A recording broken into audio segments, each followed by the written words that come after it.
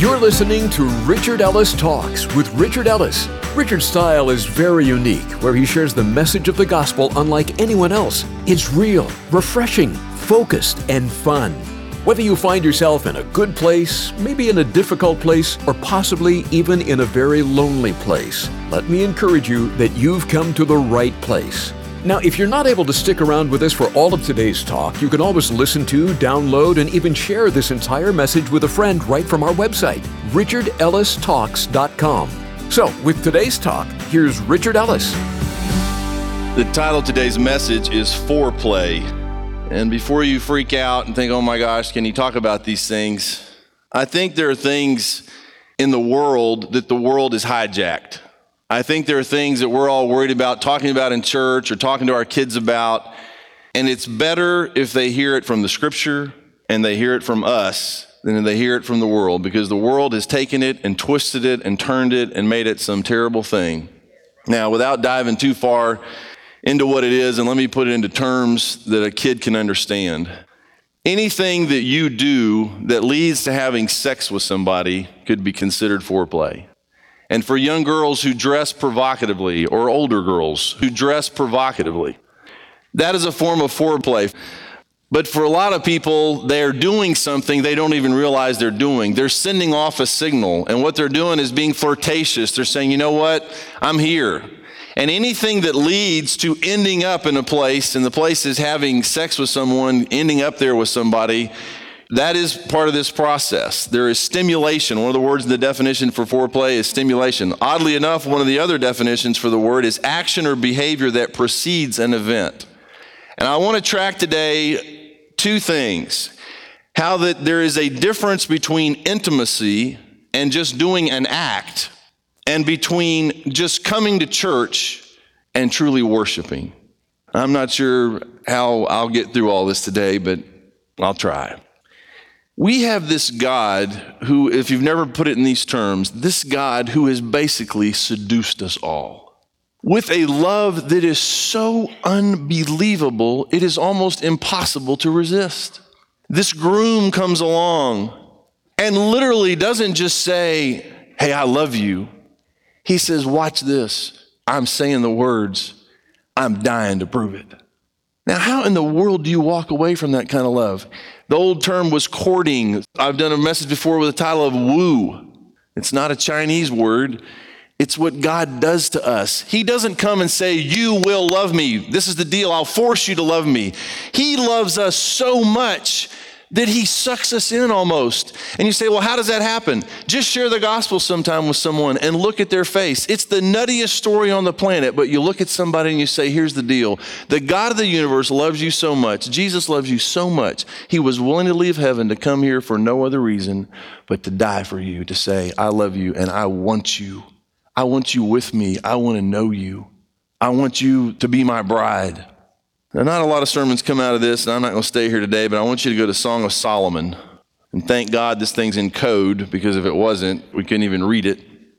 For reasons of decorum, probably, for many, many, many years, a Song of Solomon has just been seen as an allegory, a comparison between Christ and his church and all that. You know what? These are two people madly in love. And the Bible gives us a category for a one-man, one-woman relationship, the way it is supposed to be. And I hope, I got 3 daughters in my house. You know, every once in a while I'll walk in or be in the room, with the girls, and I'll grab Rebecca and kiss her, and almost in unison they say, get a room, Dad. And sometimes I'll say, I have a room and you're in it. So maybe you need to leave my room. Now, what do I want? I want my little girls to grow up. And, they know me, but they don't know me. I can be the most selfish guy, and we'll get to that too. And Rebecca can fill you in on all that. What do I want them to see? I want them to see how it's supposed to be.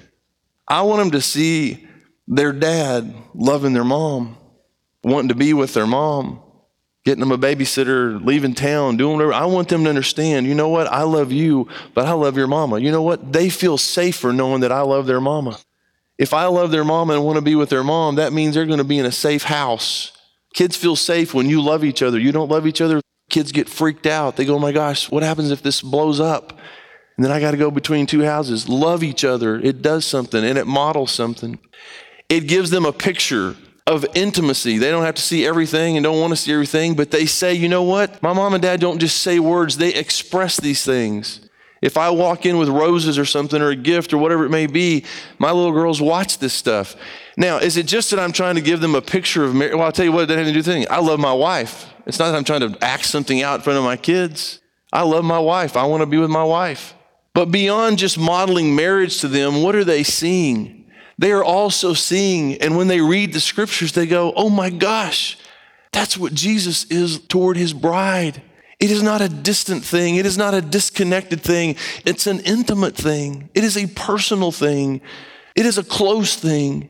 It is Jesus wanting to walk and talk with you every day and know you and be known by you. Not this thing of, well, you stay over here, you're God, and I'm over here, and we'll just go through the motions and act like everything's okay when it's not. Go to chapter 1 of Song of Solomon. I'm not going to go into all the code because it's not code. It's just, if you look up some of these words, they mean a whole nother thing, and I'll just read it and you can figure it out as we go. But I'm going to read little excerpts out of this thing. I'm not reading the whole book, but I want you to see what is going on here between these two people. It starts in chapter 1, the Song of Songs, which is Solomon's.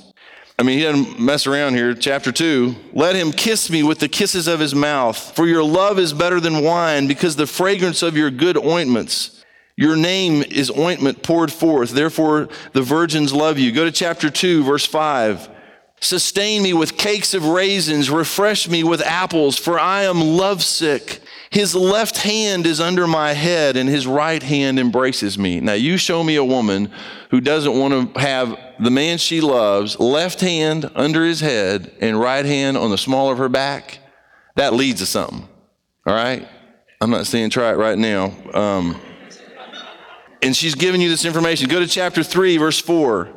Scarcely had I passed by them when I found the one I love. I held him and would not let him go until I had brought him to the house of my mother and into the chamber of her who conceived me. She's taken him to the place where she was conceived. Chapter 4, verse 1 here. Behold, now this is, I'm warning you, it's a little cheesy unless the right person's saying it to you. Behold, you are fair, my love. Behold, you are fair. You have dove's eyes behind your veil. Your hair is like a flock of goats. And by the way, let me go to this phrase. You have dove's eyes behind your veil. The cool thing about burqas and the whole Islamic thing and the whole Old Testament and all that is women didn't go around flashing everything they had for the whole world. You think that stuff never comes off? It comes off for the right person.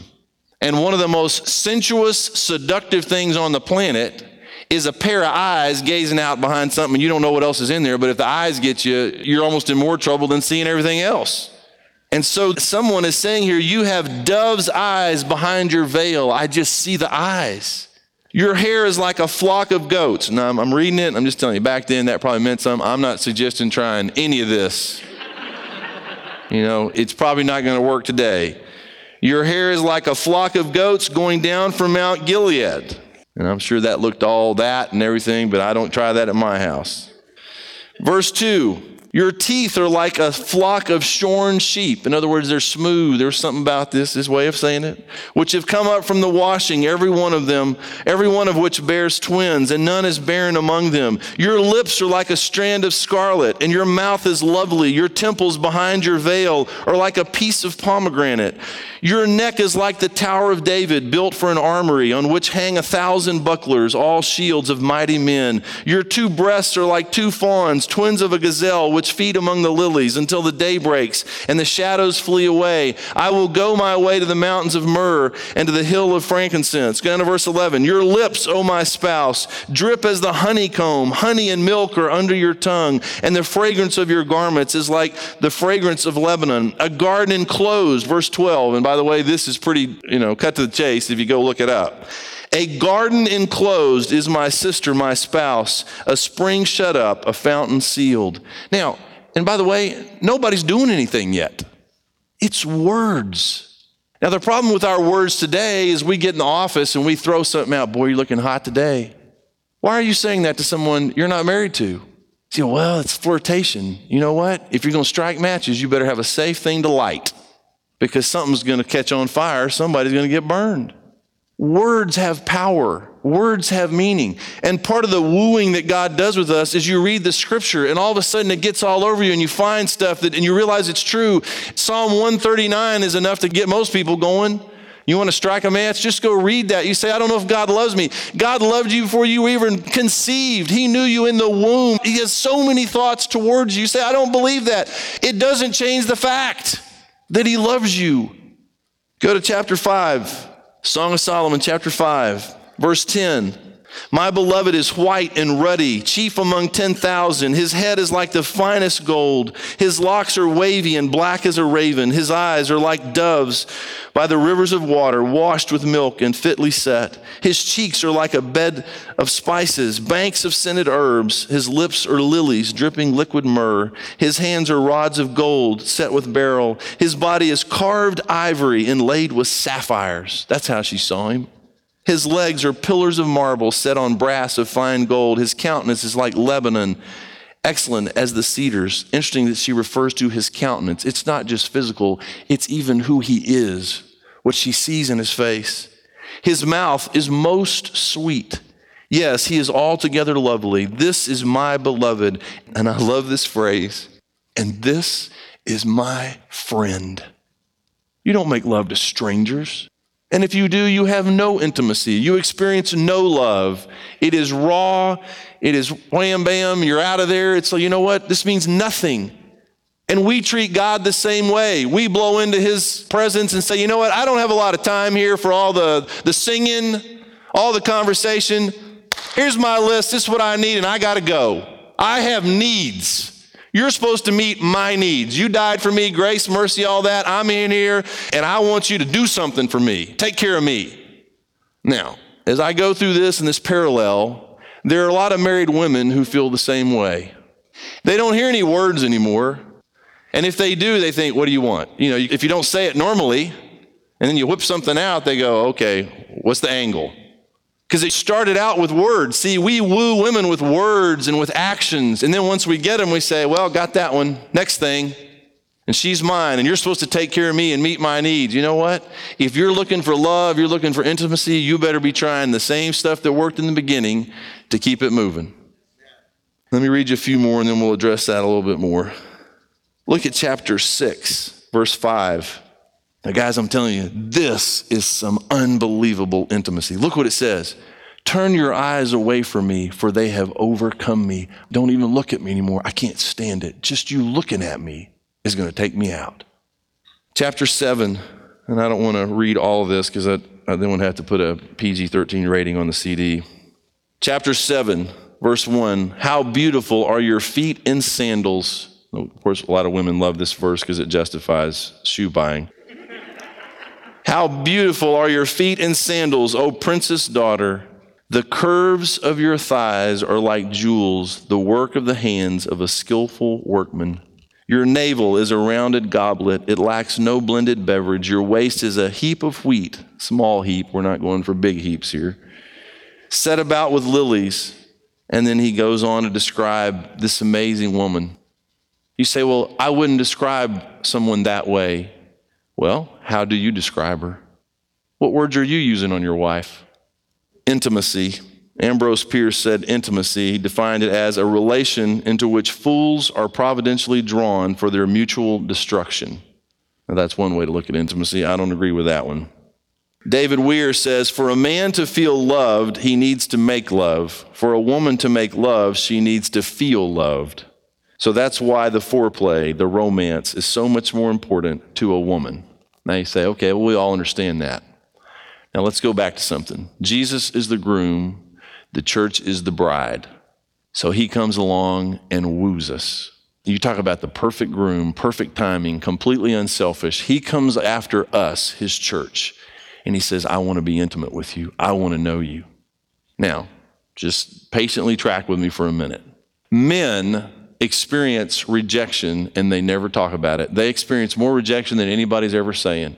Because men chase women, they marry a woman, and they continue to chase her, and then women, because of many things, and I wrote some down so I wouldn't have any misunderstanding here, A man's always interested in hooking up than a woman, usually. Men are more interested in getting together than women. A woman's interest seems to require planetary alignment. And I'll just leave it at that. If things are right. Now with Jesus, when he comes after us, let me tell you something. Things are right from his side. She may roll over. She may brush him aside. She may say, no, I'm too tired. I have a headache. And usually when she has a headache, you are that headache. And the crazy thing about men is that they don't go away. God has made a man to survive any amount of rejection, and he will regroup and come back. Now, as a man, if you keep coming back and your tactics are not working, you would think you'd change your tactic and learn something. And usually it takes a long time before men figure these things out, if ever. And a husband may be thinking, you know what? She needs to make more time for me. You need to get your mind on it. Save some energy for me. Don't give me the last few volts of your battery. Make being with me a priority. Now, track with me. You understand as a guy what some of these things feel like, and you as women know what these things feel like. So the God of the universe comes along, and he says, I'd like to spend some time with you. And we as the bride roll over. And we say, well, you know what, Jesus? I understand that, and you got a lot of needs to be with me, but I'm tired now. Maybe tomorrow, maybe some other time. Now, it's not a sexual thing, and he walks away going, wow, all I want to do is be with my bride. Maybe one day she won't reject me because I'm doing everything right. I'm not just saying I love you. I got plenty more words to back it up, and I have literally died to spend time with you, eternity with you, and I'd just like a little bit of your day along the way. Just a few minutes, it doesn't take long. Now see, all of us understand what the groom may feel like, many of us do, and I think all the women understand what it's like to be in that hard place, that difficult place as a bride, trying to meet everybody's needs. Let me tell you something, church, and that's what we are. We are the bride. We better find some time for Jesus, because your life's going to go better. His plans are going to be accomplished. It will change everything. I want to read you a few verses, and I'm going to go through these quick. Jeremiah 31:3 says this, the Lord has appeared of old to me, saying, yes, I have loved you with an everlasting love. Therefore, with loving kindness, I have drawn you. Romans 8:35-39. Who shall separate us from the love of Christ? Shall tribulation or distress or persecution or famine or nakedness or peril or sword? As it is written, for your sake we are killed all day long. We are counted as sheep for the slaughter. Yet in all these things we are more than conquerors through him who what? Who loved us. He loves us so much, and when you understand that and you know his love, there's nothing going to come that you know he can't get you through. For I am persuaded, and I love when Paul writes this. He's not saying, I think this. I'm not as much interested. I want to hear somebody say, you know what? I believe this is what we ought to do. I don't think this is what we ought to do. Tell me what you believe. He says, I am persuaded that neither death nor life, nor angels, nor principalities, nor powers, nor things present, nor things to come, nor height, nor depth, nor any other created thing shall be able to separate us from the love of God, which is in Christ Jesus our Lord. You've got to nail down the fact that he loves you. Ephesians chapter 5, verse 25, he says, husbands, love your wives. How? Just as Christ also loved the church and gave himself for her. It's dying. It's giving your whole life up. Now, let me tell you something. I can read the verse. I do weddings. I've married a bunch of you and said all these words. I am the most selfish man in the room. I can sit down with couples and give you all the answers. You ought to do this and that. And I can read you Song of Solomon. But most of the time, I'm an end game kind of person. I'm just, take care of me. But every once in a while, you just want to slow it down. And maybe you got to leave the country. Maybe you got to get a hotel somewhere. Maybe you got to find a place. And it really isn't about doing something. It is about a process. And every once in a while, I catch myself looking at my wife and saying, man, you got beautiful eyes. Now, am I saying that to get somewhere? I hope not. I don't have to be lying because it's true. You know what? It does me good to tell her how beautiful she is. It does her good to hear it, and it makes the thing run a whole lot more smoothly because she doesn't think I'm just after something. She knows I'm after her, not somebody, someone. 1 John 4:19, a simple phrase. We love him because he first loved us.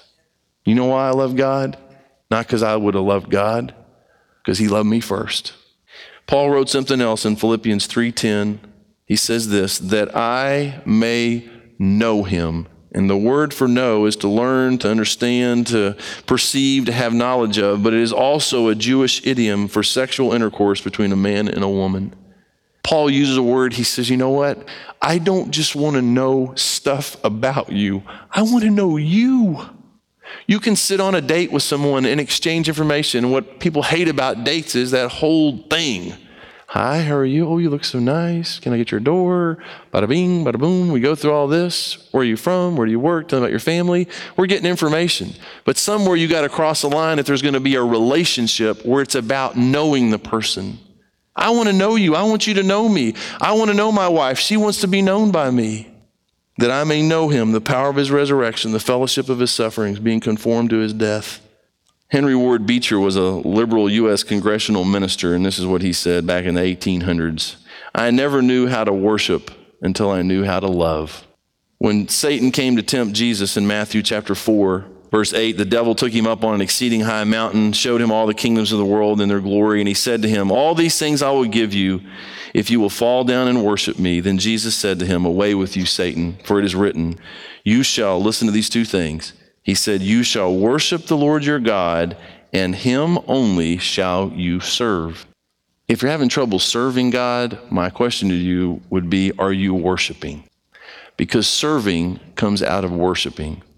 I never dreamed that loading a dishwasher, washing and folding clothes, taking out the trash, going to a thrift store with my wife could ever be classified as foreplay.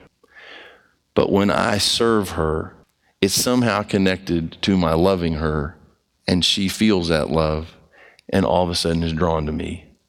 You're not going to do much worshiping without serving. You're not going to know much about love without serving, or serving without love, either way.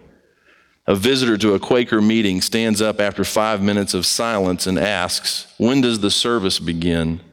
And an old friend, they called him, rises after a brief reflection and says, service begins when the worship ends. And I'm going to encourage you, whether it's here, you say, well, I don't know how to worship out there by myself. Then what the heck do you think we're sitting here together for? Because what we don't know how to do on our own, sometimes watching somebody else, you say, wow, I didn't know that. I'm going to give you an example of one way to do it. A couple of examples maybe. You can read scripture to him. You say, I don't know what to say. Open your Bible. Read the Psalms to him. Tell him how awesome he is. You say, I don't have the words. You got them right there. Somebody already wrote them for you. Psalm 18, 1 and 2, verse 1 starts out, I will love you, O Lord, my strength. You say, well, I don't know if I'd come up with that. You don't have to. Just read him the Psalms. I love you. Tell him how great he is. Thank him for what he's done. You don't have to make stuff up. Just think about it. Another one that I don't do enough, and I don't think many men do this to women because they're embarrassed that they can't sing maybe and just don't know how it's going to come across. But music works to seduce the world. Why don't you try it on Jesus? I'm too busy to sing to Jesus. Exactly. Before Richard comes back to wrap things up for us today, I'd like to share a couple important things with you. Let me encourage you to take a minute and check out our website, richardellistalks.com. You'll find today's talk right there in the Talks page, along with all of Richard's messages. You can even forward them to a friend so they can hear them too. You'll also find the prayer wall to add your prayer requests, a link to connect with us, the contribute page for you to be able to give to this ministry, a radio station finder, all our social media links, and much more. So check it out, richardellistalks.com. And Richard's back now to wrap up today's talk. Our Father, I thank you so much for coming after us, not making us do anything, but just making the love so amazing, the grace so amazing, the pursuit, the wooing, the courting, the foreplay, so to speak, spiritually, so incredible that there's no way we can walk away. We have been seduced by the God of the universe in the purest of ways. Father, thank you for wanting to know us, that you do know everything about us, but not just information about us. You know our hearts. You know when we sit down, when we get up, you know everything about us. Give us a desire, Lord. Help us to respond as the bride to your touch, to your words, and want to know you in return, not just words, not just things, facts about you, but who you are, how you think, how you feel about us, and how you long to be with us and to be near us. Father, help me not get away from this relationship that I desperately need with you and you desperately want with me. Father, you're the best. Nobody ever loved us like you have. Nobody ever will. You are everything we've hoped for, everything we need, and we worship you today and pray it in Jesus' name. Amen. Thanks for listening today to Richard Ellis Talks. We're confident that the program blessed you, and we want to hear about it. One way is to give us a call and let us know. The number is 855-6-RICHARD. Another way is to drop us an email. Jump on over to our website, richardellistalks.com, and click on the Connect tab at the top. We'd love to hear from you. And while you're there at the website, there's a ton of great stuff there just for you. Things like all of the talks from Richard, a prayer wall where you can leave your prayer request, and a whole lot more. Check it out, richardellistalks.com. Finally, we love doing this program for you, but we're so grateful when you hop on board to help us with the cost. Call us at 855-6-RICHARD, or you can contribute through the website. It's easy and much appreciated. 855-6-RICHARD or richardellistalks.com. Until next time, God bless you, and thanks for listening to Richard Ellis Talks.